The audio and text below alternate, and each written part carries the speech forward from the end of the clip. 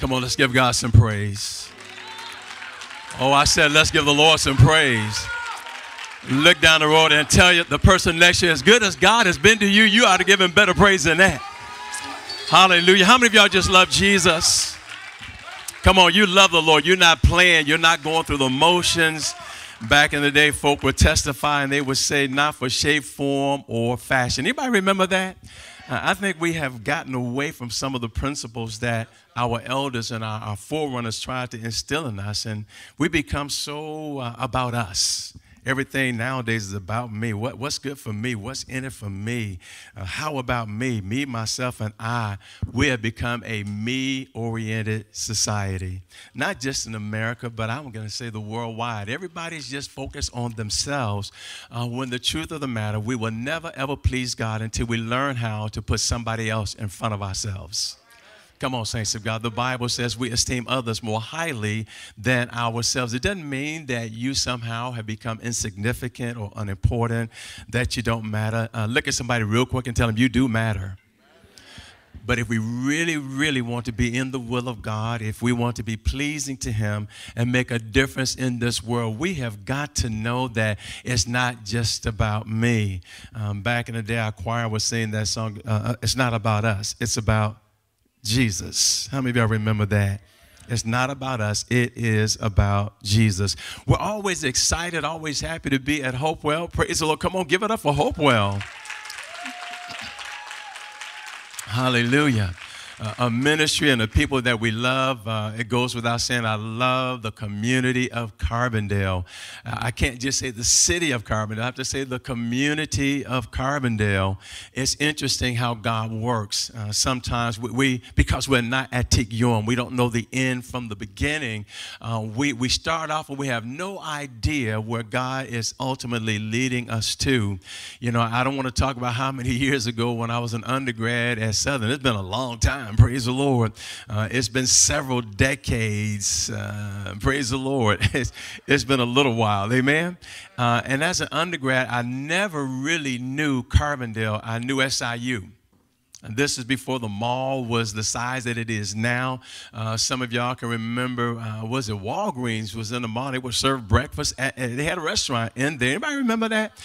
Praise the Lord. When the movie theater was actually on the other end as to where it's now located.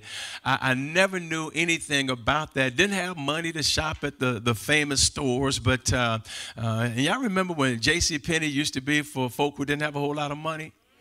And then over the years, it just kind of evolved into Jacques Panay's. Anybody remember that? Praise the Lord. And so I knew where Southern was, I knew where JCPenney was, and I knew my way out of Carbondale. Had no idea that God was already doing something unbeknownst to myself, preparing me for what he would ultimately have me to do. I never saw myself coming back to Carbondale. I just wanted to get done with school. I need some witnesses out there. I wasn't really even thinking about what I was going to do next. I just wanted to be done with school. You know, when you're a freshman, you can't even see the light at the end of the tunnel. I was told that there was a light, but I had no idea about that light. Not only that light, but I had no idea about the light of the world. Praise the Lord. I came here a sinner, and, you know, I understood going through religious motions and, you know, participating in religious ceremony, but I had no relationship with the Lord Jesus. I had heard people talk about going in the water, a dry devil, and coming up a wet devil. Anybody can say that was me. Come on, somebody. We all had our different motivations, our different reasons for joining the church. In my case, I wanted to be able to participate in communion because all my cousins could receive communion. Y'all remember back in the day, if you weren't saved, if you weren't baptized, you couldn't get the Welch's grape juice and the crackers. Praise the Lord. We didn't have the little fancy stuff now. We've grown up at the praise and worship down in Pulaski, Illinois. We have little compartmentalized communion elements. You just peel the top off. There's an unleavened wafer beneath that. Then you got the juice, and sometimes it's kind of suspect.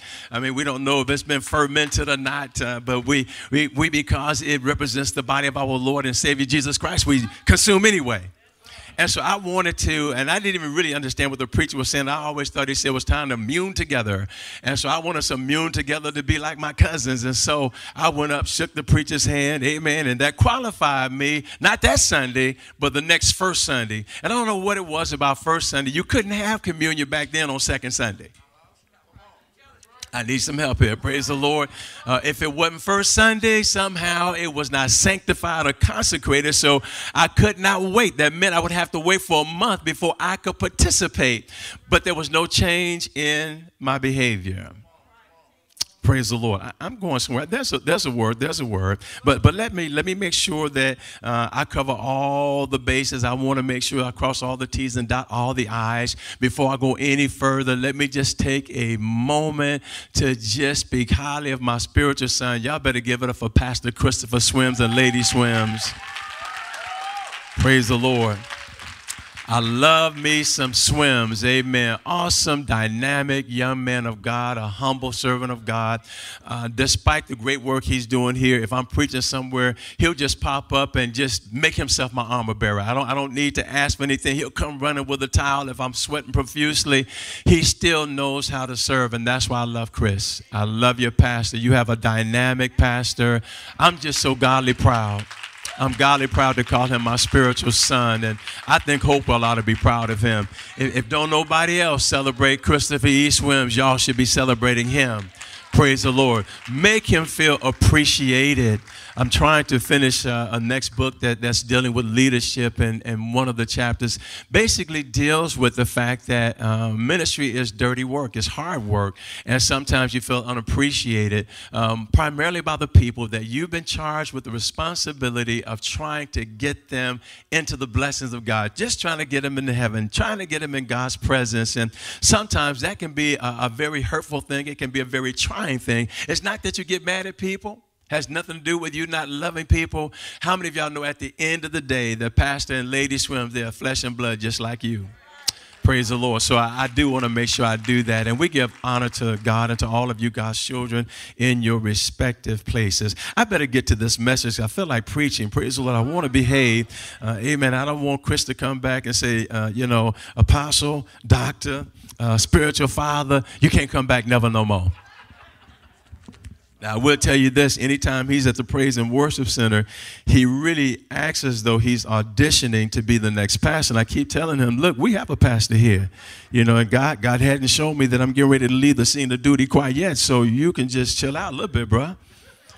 Let's go to 2 Samuel. 2 Samuel. Thank God for Minister Ford. Y'all give it up for him as well. Praise the Lord. We thank God for you. We love him. Praise the Lord and what God is doing in your life. What an awesome thing that you all are doing, getting ready for school, just 2,000 backpacks. Praise the Lord. What an awesome thing that is. We don't have 2,000 people down in Pulaski, praise God, but we applaud what you're doing here. And how many of you know that everybody has a part? Some folk may have to pack 10 backpacks. Other folk may have to pack 2,000, and other folk have to do some other stuff. God has not put everything in one person, but he's given us all a part to play in the kingdom. Amen. When you really do understand this about Jesus, you'll get that. Well, thank God for this praise team. Y'all give it up for them. Praise the Lord. Like any proud dad, I just got to say, y'all know that was my daughter up there singing, right? Praise the Lord. Y'all better bless Sister Christine. Amen. Awesome young woman of God. 2 Samuel chapter number 6. Come on, grab those Bibles. We're going to ask that you will stand as we read from the Holy Scriptures. Caleb, look in that bag and get me some help. Get those reading glasses out. Sometimes I start acting like I'm almost grown. And you start looking at those words and they just kind of move around. But thank God for reading glasses. I'm going to begin reading at verse number 6, chapter 6, 2 Samuel. Very, very familiar passage of Scripture. And the Word of God says, and when they came to Nachon's threshing floor, Uzzah put forth his hand to the ark of God and took hold of it, for the oxen shook it. And the anger of the Lord was kindled against Uzzah, and God smote him there for his error. And there he died by the ark of God. And David was displeased because the Lord had made a breach upon Uzzah. And he called the name of the place Perez Uzzah to this day. And David was afraid of the Lord that day and said, how shall the ark of the Lord come to me? So David would not remove the ark of the Lord unto him into the city of David, but David carried it aside into the house of Obed-Edom the Gittite. And the ark of the Lord continued in the house of Obed-Edom the Gittite 3 months. And the Lord blessed Obed-Edom and all his household. And it was told King David, saying, the Lord had blessed the house of Obed-Edom and all that pertaineth unto him because of the ark of God. So David went and brought up the ark of God from the house of Obed-Edom into the city of David with gladness. And it was so that when they that bare the ark of the Lord had gone 6 paces, he sacrificed oxen and fatlings, and David danced before the Lord with all his might, and David was girded with a linen ephod. So David and all the house of Israel brought up the ark of the Lord with shouting and with the sound of the trumpet. Now let's go back and read verse 13 together, which is really going to be our focal point. Verse 13 says, and it was so that when they that bare the ark of the Lord had gone 6 paces, he sacrificed oxen and fatlings. Look at somebody and tell them, my next step. Tell somebody else, my next step. Tell one other person, my next step. Now, come on, put those hands together and give God a praise. Hallelujah. On your way to your seat, just look around and tell somebody, I really love you. Hallelujah. I also want to recognize my very, very best friend on the planet, my beautiful wife of more than 42 years, the lovely Sister Carol. Amen. God bless you. We thank God for her, and I'm always excited to see St. John wherever I go. Thank God we have some of our deacons with us here, our associate ministers, and praise the Lord. We thank God for St. John. Thank God for my children and grandchildren. It is a blessing. The Word of God talks about blessed is the man whose quiver is full of them. We have some dear friends in East Africa, and his son, Bishop Joseph's son, Isaac, had 2 sons, and I said, Isaac, you look like you're ready for some more children. He said, no, Pastor. My quiver is full. And he was done with that thing. But we thank God, amen, for all the children that God has blessed us with.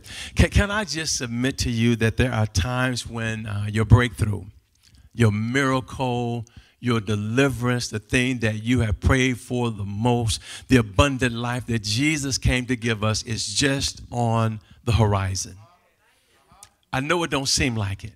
Sometimes it seems as though you've been praying earnestly for such a long time, but your condition, your predicament, your situation simply has no change. But I want to encourage the people of God to know this, that God is not slack concerning his promises toward you. When God says a thing, God will also bring that thing to pass. I've learned in the time I've been on this planet that if I can't trust anyone else, I can trust the Lord. Come on, somebody. You can trust Jesus. You can trust him with everything and everyone that you have.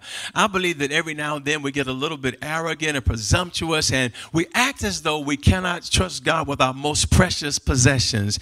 Now, I don't know about anybody else, but my most precious possessions can never be purchased with money. My most precious possessions cannot be built with brick, mortar, and clay. The most precious things that I have, saints of God, it cannot be swapped nor traded for. How many of you understand that it's the people in your life, it's your relationship with God? Those are the precious things in your life. Stuff comes and goes. How many of y'all had new cars that you looked around and all of a sudden there's a rust spot on that car that used to be new? It's only new until you get in it and you drive it off the parking lot. After that, it's a used car. Come on, somebody. But the relationships that God allows us to be knitted together, bonded together with, those are things that are so precious to us. And every now and then, you start worrying about or thinking about your children. Now, if you got grown kids, how many of you know they're still your kids? Praise the Lord. All my children are grown, got a grown granddaughter. Praise the Lord. And I had to come to the understanding that God could protect them far better than I could. That if they were going somewhere, there was no need for me to worry. If I did not worry about them when they were in my presence, how dare me not trust God when I could not see them? Oh, you're going to catch that in just a minute. Sometimes we that have grown children, we understand that they may be chronologically grown. They may pay their own bills, have their own zip code. I need to shout right there, praise the Lord. How many of y'all glad your kids out your pocket? I knew I'd get some witness right about that. I'm so glad. I'm glad that their bills have their names on them. That's an exciting proposition for me. But it does not mean that I don't concern myself with my nephews. They're grown. They're bigger than I am. They got their own families. Glad about that. Hallelujah. But you still concern yourself with the things that they are going through.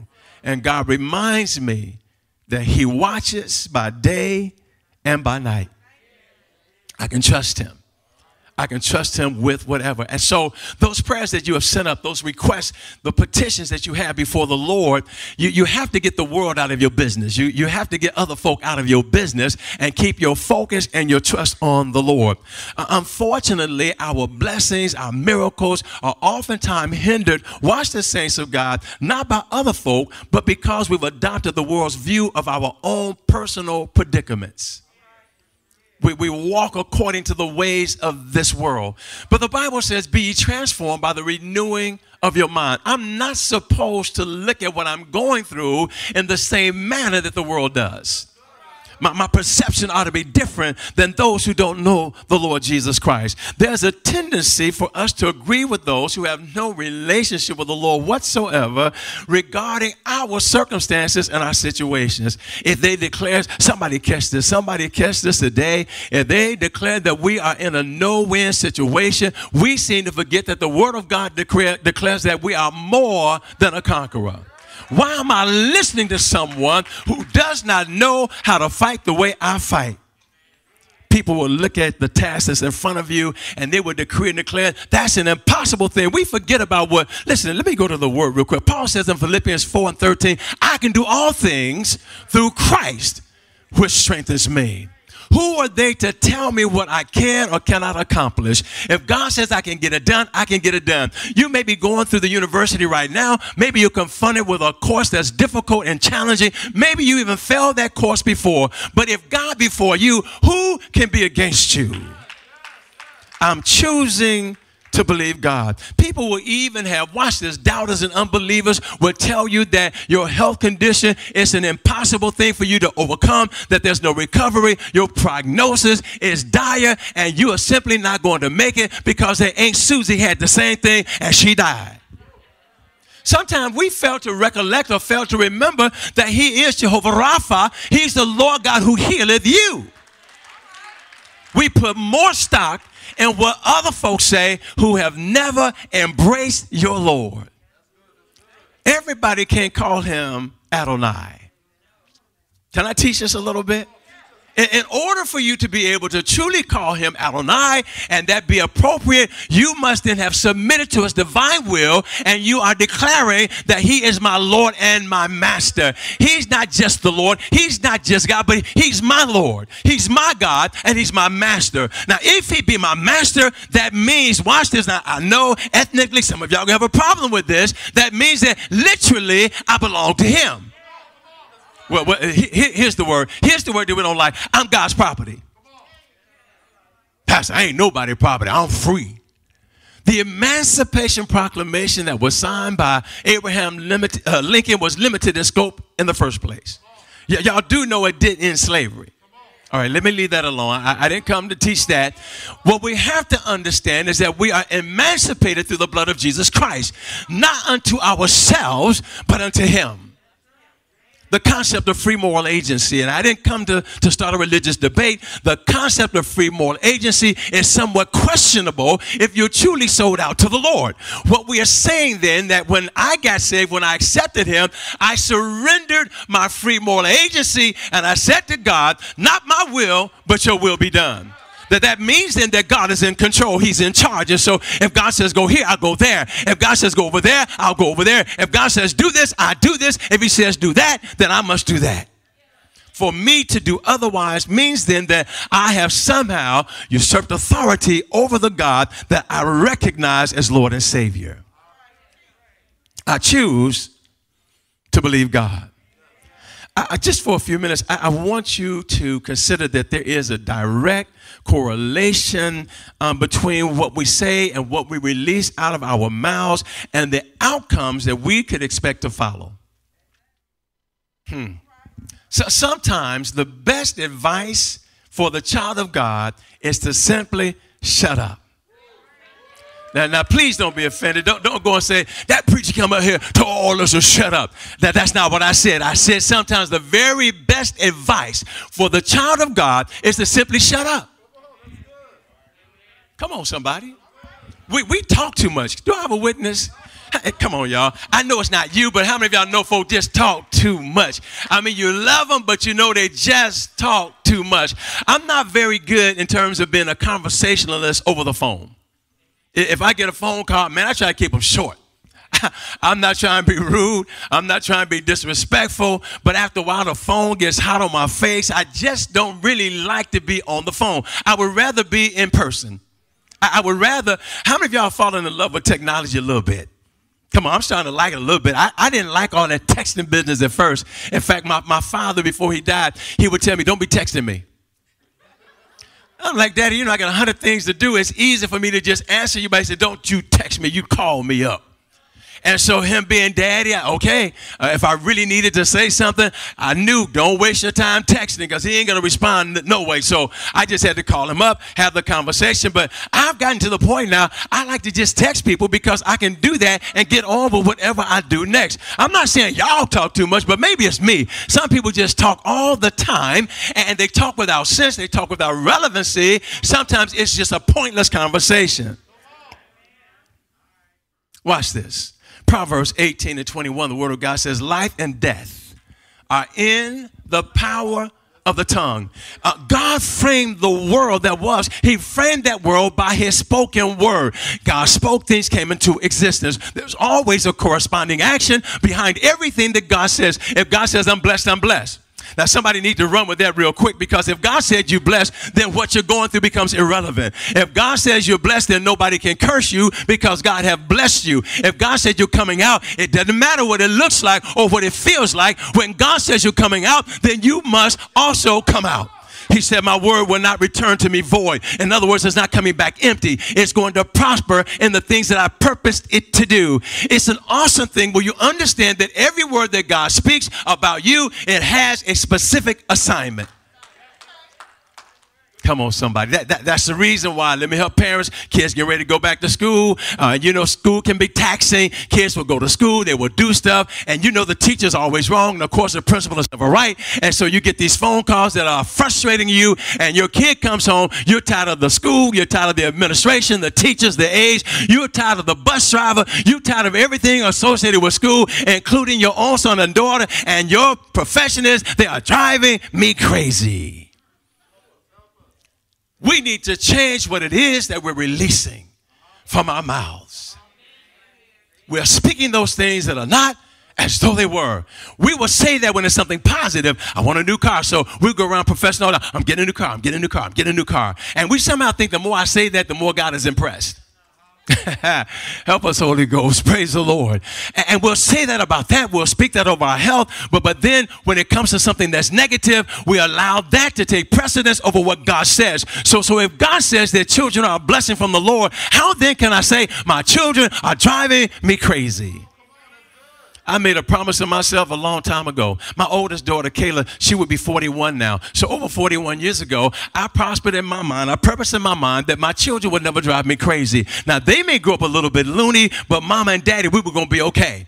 I refused to hand my sanity over to somebody that I was feeding and taking care of and trying to raise. They could think that mama and daddy's crazy. We might act crazy to them, but we are embracing the sanity that God has given us. We have to make sure we understand there is a connection between what you are professing and what you can expect to receive. Do I have a witness this morning? There are times, saints of God, in which our faith is short-circuited because we fail to understand or acknowledge that our faith must and will be tried. We don't want to go through stuff. Lord, give me your blessings. Give me your stuff. Make my dreams come true. My aspirations are to have everything that I hope and work and desire to have. But yet, we don't want to go through anything. Don't let me suffer. Don't let me experience any persecutions. I don't want to work too hard. I don't mind working a little bit, but don't let this be overwhelming to me. And so we want God to send everything to us on a silver platter. We'd like to go to Matthew. You know, Jesus said something that was very interesting, and I love this. In Matthew chapter 6, the Lord begins to tell us, seek ye first the kingdom of God and his righteousness, and all these things shall be added unto you. I love that. Come on, somebody. Elsewhere, the Lord said, there's nobody who has left mother, father, houses, and land, brothers and sisters, who should I receive even more in this life? He says even 100-fold. But watch this. Watch this. He qualifies that. Preacher says, and with that, persecutions. But don't persecute me. I want to be socially acceptable and politically correct. If this gospel that I preach, if it's offensive to anyone, Lord, allow me to tone it down. Let me sugarcoat it so that I might be palatable to the ears of those who don't really know you. And so we have people who come to church, they're faithful. Thank God for people who are faithful in attendance, but just simply coming to the building is insufficient. You must have relationship, and with relationship, there needs to be accountability, responsibility, and obedience. I don't want all that other stuff, God. I'll go. I might even bring my tithe and offering. I'll go. I might participate a little bit, but the rest of that, when I leave the church, I leave the church. Quite a conundrum in the body of Christ. When people can spot you in a community and they are shocked when they discover you're going to church. What a sad testimony. And I see you coming out of Hopewell, but you're staggering out of here. All right, preacher, you're dipping. You're messing in folk business. Praise the Lord. You know, sometimes Jesus can be paradoxical in the things he tells us. Let me try this out a little bit. In John 10:10, we know the first part of John 10:10 says the thief cometh not but to kill, steal, and to destroy. Is that right? But let's look at the second part of that same verse. Second part of that same verse, he said, but I've come that they might have life, and that more abundantly. And we embrace that. How many of y'all love that? Are y'all real quiet, Hopewell? Praise the Lord. Let me speak for me. Y'all think I'm trying to set you up. I ain't trying to set you up. I love that verse. Praise the Lord. I love the fact that Jesus came so that I can have abundant life. Where there's abundance, then there's no scarcity, there's no lack, there's no poverty where there is abundance. It doesn't just mean your pocketbook, but it also means in my mind, I've got peace of mind. I got joy in my spirit. When you live that abundant life, you are able to do the things that you need to do with contentment. Come on, somebody. You can be like the Apostle Paul. Paul said, I've learned that when whatever state I'm in, therewith to be content. I'm not frustrated by life when I walk in the abundance of Jesus. But I told you it was paradoxical. It can be confusing because later, 5 chapters later, he says something different. He says, if you were of the world would love his own. Watch what he says. But because you're not of the world, but I've chosen you out of the world, here's the part. Therefore, the world hateth you. All right. But then he's even more confusing because he tells you to love your enemies. But you said you came that I would have abundant life. That seems to be confusing to me, that you expect me to run this race with joy and anticipation and expectation, but all these other things you are throwing out in front of me. Saints of God, it is impossible to run this race, to run this journey outside of faith. Are you hearing what I'm saying? I don't care what you got in the bank. Your title becomes irrelevant. We have become so title driven now.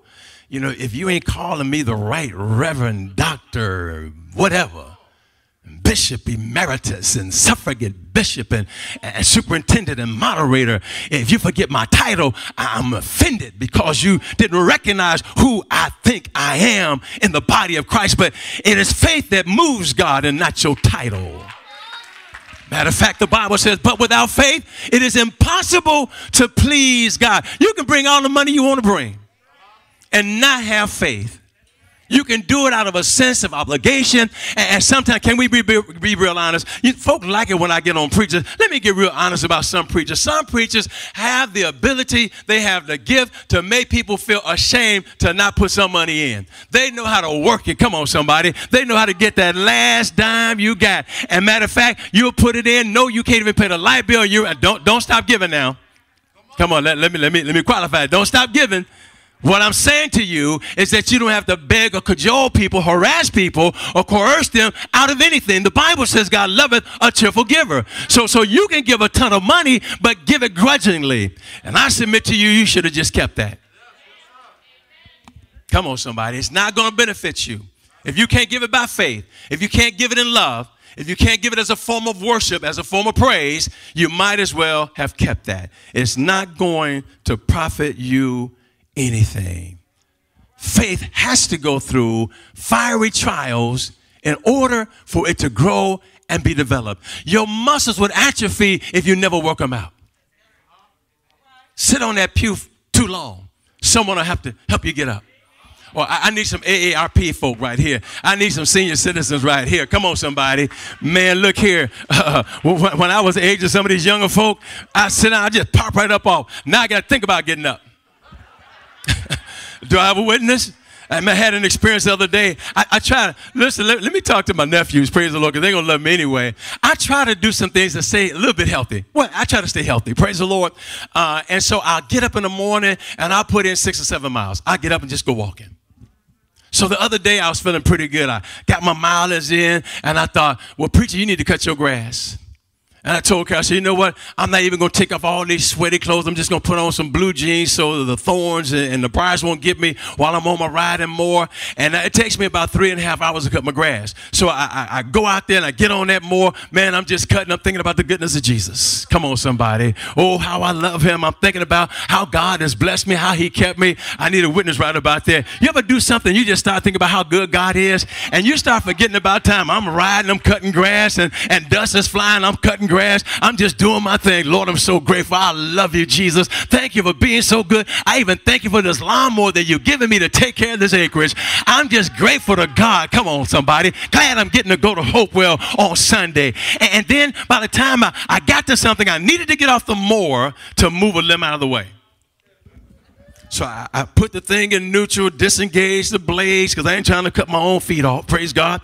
Jumped off the mower. Let me correct that. Slid off the mower. I slid off the mower and I proceeded to walk and nothing wanted to work right. I said, wait a minute here. Something ain't right. And so I found myself walking like Jed Clampett, trying to get over to just pick up the limb. Get to the limb. And when you're young and healthy, you just bend down and grab it. After a while, you got to kind of squat down. So I'm getting down like I'm getting ready to be a back catcher and grab the limb. And then I have to think about you got to get back up now. When you don't use it, you're bound to lose it. Tell your neighbor, my next step.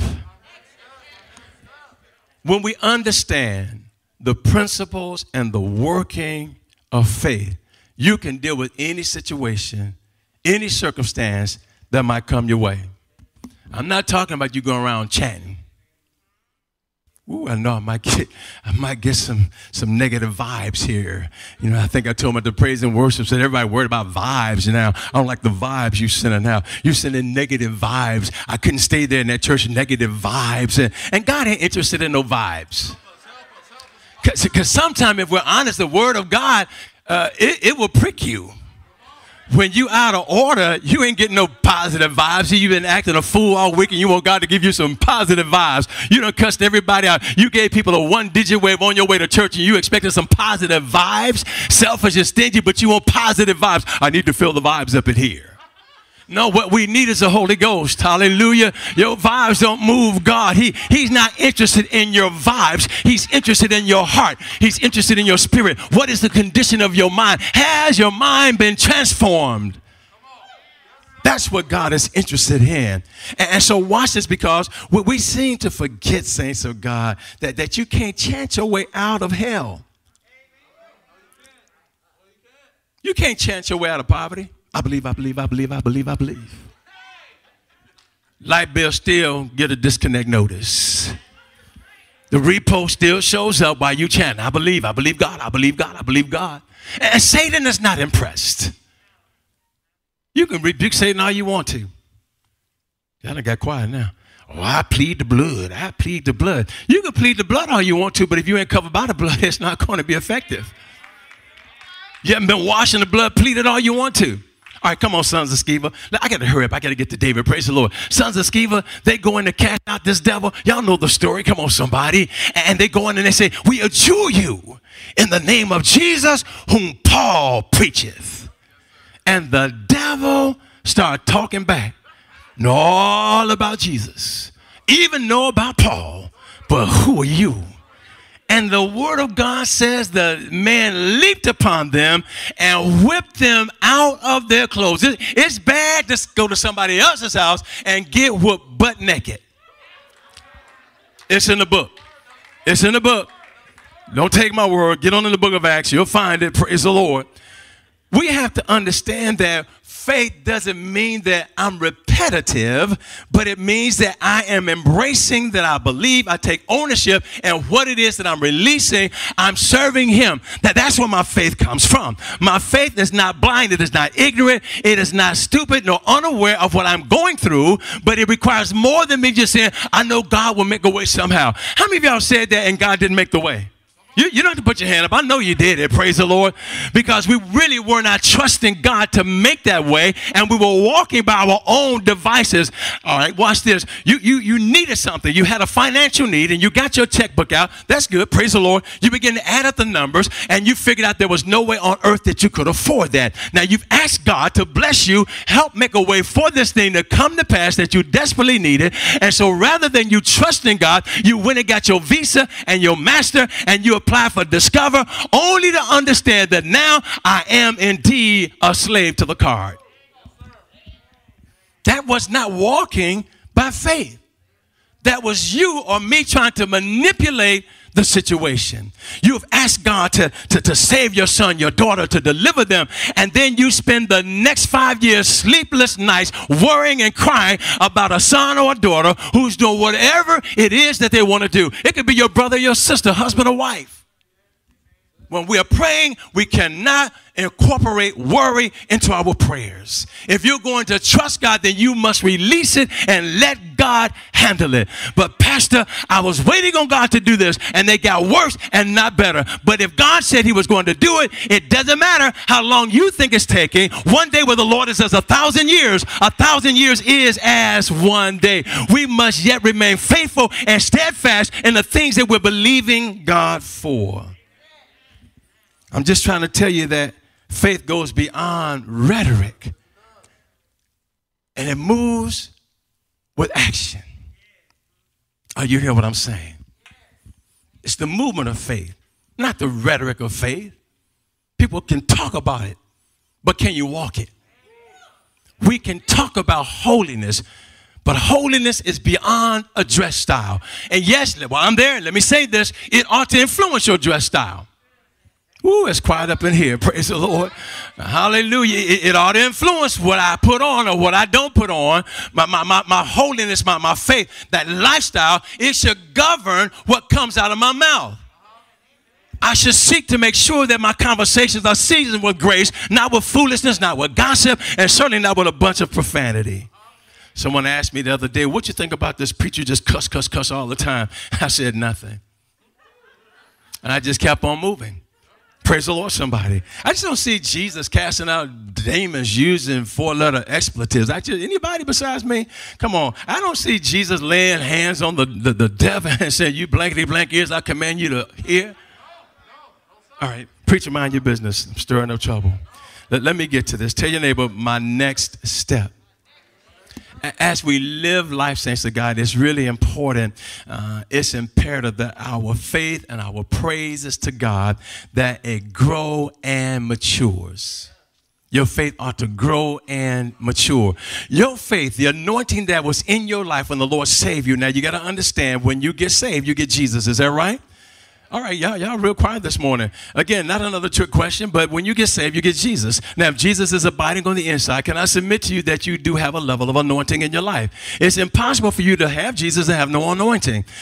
Preacher, I didn't read that in the Bible. Wait a minute. His name was Jesus the Christ. His name ain't Jesus, last name Christ, son of Mary and Joseph Christ. That's not who he was. His name was Jesus the Christ. And Christ is from the Greek word Christos, meaning the anointed one. Are y'all in here with me? And so if I got Jesus on the inside, then there is a level of anointing in my life. Now, that level of anointing, it may be hindered. It may be somehow suppressed. Maybe I'm holding it in abeyance. Maybe something that I'm doing in my life keeps it from being fully operational. God would take it to a new level. You should have greater faith now than you did when you first got saved. The stuff that moved you, hurt you, and caused you to be frustrated when you first got saved, it should not have that same impact in your life today. If you've been saved any length of time, you ought to be able to at least deal with a spiritual spring shower. It shouldn't just wash you away because somebody mistreated you, someone lied on you, because your faith has been developed, it's been tried. I told you faith got to be tried. It must go through the fire. When you really understand faith, you're not praying, asking God to get you out of the fire, but you're praying to God to deliver you through the fire. There's some things that you must go through in order to get to. Let me say that again. There's some stuff you must go through in order to get to. I contend that there are many people who remember what God brought them out of, have no idea where God is bringing them to. I know what you deliver me out of, but what are you delivering me to? God always has an end game. He would never leave your life open-ended. There is a plan for your life. He says in Jeremiah, I know the thoughts I think concerning you. So you are on the mind and the heart of God. But it takes faith to keep me there. Faith is more than me just talking about it. It's more than me just showing up at church. It's more than me just singing some song and offering up dry praise and insincere worship. Faith is so much more than that. It's faith that moves the heart of God. Let me just mess with somebody. We think the more tears and snot that we sling, the more impressed God is. God is not moved by your weeping or your crying. He saw it. He knew what you were going through. He understood that before you ever encountered the problem. Jesus put it this way: I know what things you stand in need of even before you ask. He knew that. But do you have the faith to ask and then believe? Now, here's the separation. Here's the separation. Here's how I know that I have faith to believe. When I have faith to believe, it's going to change my next step. Come on, somebody. When you're just praying and you really don't believe God is going to do it, Joseph, you keep doing what you always did. Are you hearing what I'm saying? But when I ask God for something and I believe that God is going to do what I've asked him to do, it changes my expectation. My expectation then will dictate my next step. It's going to govern my behavior. So I'm not walking around now acting like or being depressed when I'm trusting God to bring me out of whatever it is I need to be brought out of. I'm not walking around with a negative testimony when God has blessed me and given me the faith to believe him. Regardless as to what the doctor's diagnosis and prognosis might be, my faith is in him. And if God says I'm going to heal you, I might be sick for a long time. It doesn't mean that God's not going to heal me. As a matter of fact, when you really embrace that, you start acting like you got the healing the minute you ask God. Come on, Daniel. How many of y'all have done the Daniel fast? Many people have done the Daniel fast. Nothing wrong with doing the Daniel fast. But what we have to understand about the Daniel fast, Daniel never set out to fast for 21 days. That was not his goal. I know folk think it is, but that was not his goal. Nowhere does the text say, Daniel said, I'm fasting for the next 21 days. He was going to fast for as long as it took. If it had taken 1 day, then we would be doing a 1-day Daniel fast. Had it been 40 days, we would have been trying to do that too. He waited until he got an answer from God. But here's the interesting thing about that narrative. When the angel finally gets to Daniel, he says, "Oh man of God, thou greatly beloved." He said, from the moment that the words left your lips, I was coming with the answer. See, y'all missed that one. In other words, God didn't wait 21 days to answer him. He answered him right then and right there. He was just waiting there for the manifestation of the revelation of God. When God moves on your behalf, it's a done deal. Well, Pastor, how do you know? We know that we have the petitions that we desire of him. Pastor, I don't get it. When I release it to God, I'm taking my hands off of it. I ain't crying about it no more. I'm not going to worry about them any longer.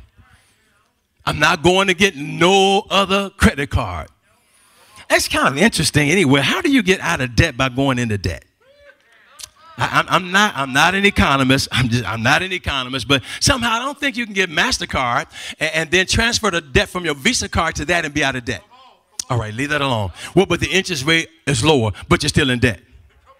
All right, praise the Lord. You know what Paul says? Paul says we need to grow up. All right, yeah. Where's that at? 1 Corinthians 13:11, Paul says this. He said, when I was a child. Are you hearing what I'm saying today? Paul said, I understood as a child. I thought as a child. But when I became a man, I put away childish things. We've been in church for 30 years, holding on to childish things. Lord have mercy. And part of our dilemma is that we believe that God operates by the Burger King mantra. You ain't getting it your way with God. I know we think we can. Because, I believe, right? So if I say that long enough, God gonna let me do it my way. If I do it long enough, God's gonna somehow acquiesce. God is gonna He's gonna come off the throne and say, okay, keep doing it your way. I understand. God doesn't operate that way. Can I tell you that God is immutable? God never changes. Let me get to this text real quick. And really to appreciate this text, you really need to go and read 1 Chronicles chapter 15, which is a parallel a chapter to this, and it gives you a little bit more insight. But here is a situation in which the man of God has a great desire to do a great thing. It's been said that the road to hell is paved with good intentions. Just because I have a desire to do something that's right, even something that's right in the eyes of God, my approach to doing that must be the way God says for me to do it. Lord help us. See, we think we can get to heaven by some other method, that we don't have to do it that way. And so people have a thing that's called relative truth. Relative truth says, pretty much, if I can just do it in a nutshell, relative truth says that might be true for us Christians, but it's not true for the rest of the world. But the Bible deals with absolute truths. It deals with absolute right and wrong. And I'm a believer of Jesus. I don't have no other ecumenical anything that would get me into glory except Jesus. Now watch what Jesus says. Jesus said, I'm the way. Come on, somebody. I'm the way. So that would indicate there is no other way. You can chant, you can throw money at it. I don't care what you do. There's no other way to get to him other than you go through Christ Jesus. That's the only way. He's the only way. So here David is. David, if you go back and you read the text, you'll find that the Ark of the Covenant of God has been taken away from Israel for quite some time. During the entire reign of King Saul, the ark is not there. The ark, the mercy seat, y'all know all about that. Praise the Lord. It was always supposed to be in the possession of Israel. And so now David shows up. Matter of fact, the Philistines couldn't even hang on to it because it kept killing all of them. So they said, get the ark out of here. And it ends up in Abinadab's place. And so he decides, I'm going to get the ark of God, bring it back to the city of David. What an awesome thing. And if you go back and you read the narrative, the people are shouting, they're dancing, they're praising. I mean, they have a good church, y'all. Y'all done get real quiet. Praise the Lord. Everybody's involved. There are no spectators. Everybody's a participator. They got the musical instruments. They are going. The musicians are going all the way in. The singers, they're singing their hearts out. Everybody's involved in this praise and worship service, and rightly so, because they're going to get the Ark of the Covenant of God. But what we need to focus on, we can run around this church all we want to. Come on, somebody. I don't care how dynamic the praise team is. I don't care how stupendous your praise might be. And we can still displease God when we do it our way and not God's way. God is not accepting everything. And you would think that God is pleased with them because of this praise party. I mean, you talk about jubilation. It's exuberant. Everybody's going in. That's an awesome thing. You know, I love it when the whole church is on fire, when everybody's excited about the word, when everybody's praising, when everybody's shouting. I love those types of services. Do I have a witness in here? There's something about the atmosphere that changes when God's people get on one accord. It doesn't matter who the preacher is. It doesn't matter what song they sing. They may go back and get one of those old anthems that people don't even sing anymore. But the Spirit of the Lord begins to move. He begins to shake some things up. He begins to turn some stuff around. Healing breaks out. Deliverance breaks out. You find breakthrough just all over the sanctuary. It's an awesome thing. thing when God's people get together, when we really have a praise party. You know that praise party, you go one way, the weave goes the other way. You go one way, the tie comes off, shoes go over here. People are just going in. That's the kind of praise party that was going on. But there was something that was fundamentally wrong with David's plan of action. He goes down. I get to hurry up. I'm running out of time. He goes down to get the ark, and the Bible says the sons of Abinadab, Ahio and Uzzah, they were going before the ark. Ahio driving it, and Uzzah, he's walking beside the ark. And all of a sudden, the ox begin to stumble, and the ark begins to tip over, and Uzzah puts his hands on the ark to steady the ark. Lord have mercy. We were doing good, and then all of a sudden people began to gossip in the back row. We were doing good in the parking lot. Prophets showed up in the bathroom. Y'all ain't saying nothing up in here. We were doing good until they got to the offering, and all of a sudden our level of praise began to diminish. I need some help right about there. What is it about money that makes people get quiet when everybody wants something? Come on, somebody. And the church needs it just like everybody else does. You can't keep these lights on without money. You can't keep the sound equipment going without proper finances. You ain't stuffing no backpacks unless somebody donating something somewhere. Why do we get quiet and uptight when it comes to giving? You need to be more of a giver than you are a receiver. As a man soweth, the scripture says, so shall he also reap. I love to give because I can't be God giving. Do I have a witness right about there? But here they are now. Uzzah's hand is on the ark, and God does something that's unimaginable. You would think God would have appreciated that. You would have think that Uzzah was helping God out by steadying the ark. But the Bible says that God broke out upon him. If you go back and look it up, that name Perez Uzzah, it means an explosion on Uzzah. He puts his hand and God kills him. Come on, somebody. You've been praising, but you're still suffering. Shouting, but ain't nothing working. Reading your Bible, but no breakthrough. Fasting and praying, but no deliverance. And so it looks like God must not be on your side. As I hurry to a close, you got to understand something. You can't do it your way and God be pleased. David, got to get chapter 15, 1 Chronicles to understand it. David goes back. Now the Bible says he became afraid of God that day. How are you going to be scared of God? God has brought him through so many things. But this day, he's two things. He's afraid of God. Maybe three things. Because he's confused. And the Bible says the thing that God did displeased David. Come on. I'm scared. I'm confused. And I might be a little bit upset with God. So he's too intimidated now to move the ark any further. He says, no, park it right there at Obed-Edom's house. He goes back. He's going to forget about it. Lord, help us. Your next step. Don't forget about what God has already done in your life. Your next step, don't forget the effectiveness of your praise. Your next step, don't you forget who it is that fights all of your battles for you. Your next step, make sure you understand it was God who took you from where you were to where you are right now. You better measure that next step. Because David goes back. He's afraid of the ark. He's sitting back in the city of Jerusalem, and somebody comes and said, everything that Obed-Edom has is being blessed. He's blessed above measure. It must be because of the ark of God. And so David begins to seek God. How can I bring the ark to me? How can I get it back to the city of David? If you go back and look at 1 Chronicles, you'll discover that David said, we did it wrong the first time. He went to the Pentateuch. He got in the book, and he discovered Uzzah should never have been there in the first place, because the ark can only be carried by the Levites. Not only the Levites, but they must have staves made of gold to support the weight of the ark. Put it in the rings. Come on, somebody. When you do it God's way, it's always going to work. When you praise it because of God, it's going to do what it's supposed to do. And the Bible says, he said, now I know. Now I know. It's good to know what God has said rather than what folk are saying. It's a good thing when you have divine revelation. revelation. It's an awesome experience when God has spoken to you.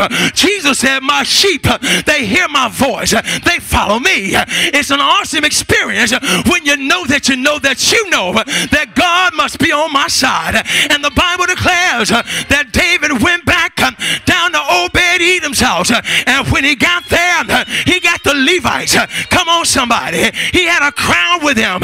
He said, all right, you sons of Aaron, all of you priests, get yourselves consecrated. Now let's go down to Obed-Edom's house. And when they got there, the Bible says he got the rods, put it in the rings, and they put it upon the shoulders of the Levites.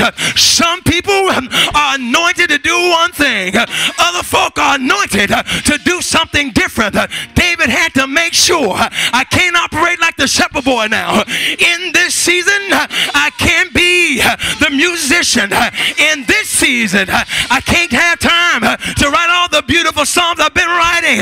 It's in this season in which I have no time to put on the armor of King Saul and then shake it off and go out and face the giant Goliath with my 5 smooth stones. In this season, I've got to put on that king anointing. In this season, I've got to be more humble than I ever had before. The more God blesses you, the more humble you need to become. The more God shows up in your life, the more submitted you ought to become. The more he blesses you, the more you need to bless somebody else.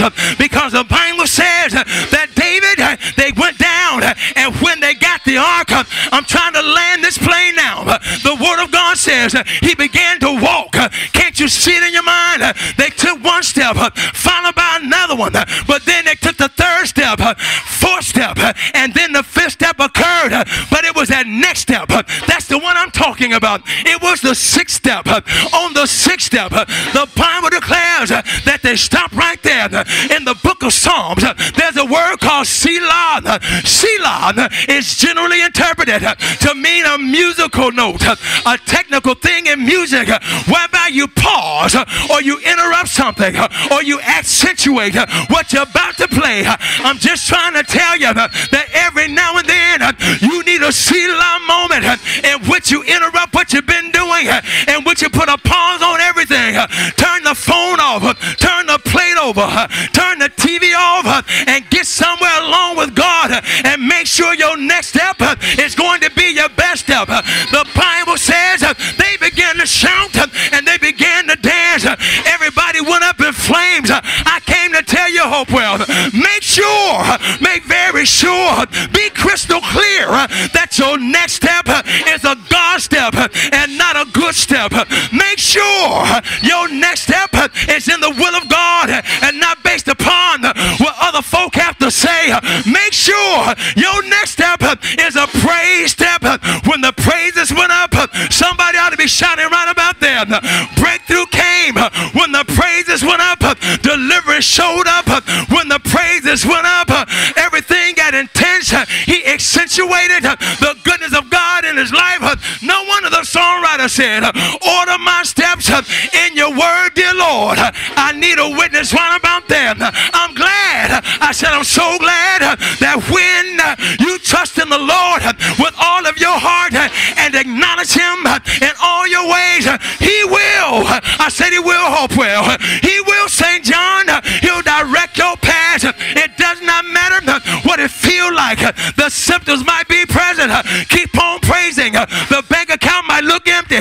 Keep on praising. I heard him say he is Jehovah Jireh. He's a God who will provide. All hell might be breaking out in your life. I came to encourage you. Hold on. Keep on holding on. He is Jehovah Shalom. He's the God of your peace. I need a witness right about there. Aren't you glad he walks with you and he talks with you? The songwriter says, and he tells me I am his own. It's good. It's real good to know. My next step. My next step. Tell your neighbor, make sure your next step is your best step. Tell somebody else, make sure your next step is your best step. Not because I made it, but because I made it in Christ Jesus. Maybe you here and you've been walking by your own devices, it's always appropriate to pause and extend that invitation that Jesus extended when he suffered, when he bled, when he died on the cross of Calvary. I'm so glad that I'm a member of the whosoever will crowd. If you're a member also, because he said that, whosoever will, let him come. Drink freely of the waters of life. Listen to me, saints, if you're sick in your body, I still believe in the power of prayer. I still see God's hands moving. I've seen God do some miraculous things. Closing holes in hearts without scalpel. Healing people from stage 4 cancer. I've seen the dead rise. God's good like that. And he's still good. See, what David forgot was the immutable nature of God. And when God said it, and the Pentateuch, that only the Levites could carry that, and they had to do with the golden staves, he said it then. He meant it then. He meant it when Uzzah put his hands on the ark. You know, the word of God says in Malachi, I, the Lord God, I change not. In the New Testament, it says Jesus Christ is the same yesterday, today, and forever. If you stand in the need of prayer, we want to pray with you. Praise the Lord. We want to pray with you and pray for you. I believe, how many of y'all believe that God will bless someone, that he will do what we need him to do, that he goes beyond? I know he does. I know that he does. Not because I've heard it, not simply because I've read it in the Word of God. And yes, we ought to read the Word of God, but I've tried them for myself. And I've seen God do some amazing things. We're going to ask that Minister Ford will come. Whatever you need, we're going to stay here with y'all. We'll pray all day we have to. I just believe in the power of God. Y'all give it up for your associate minister.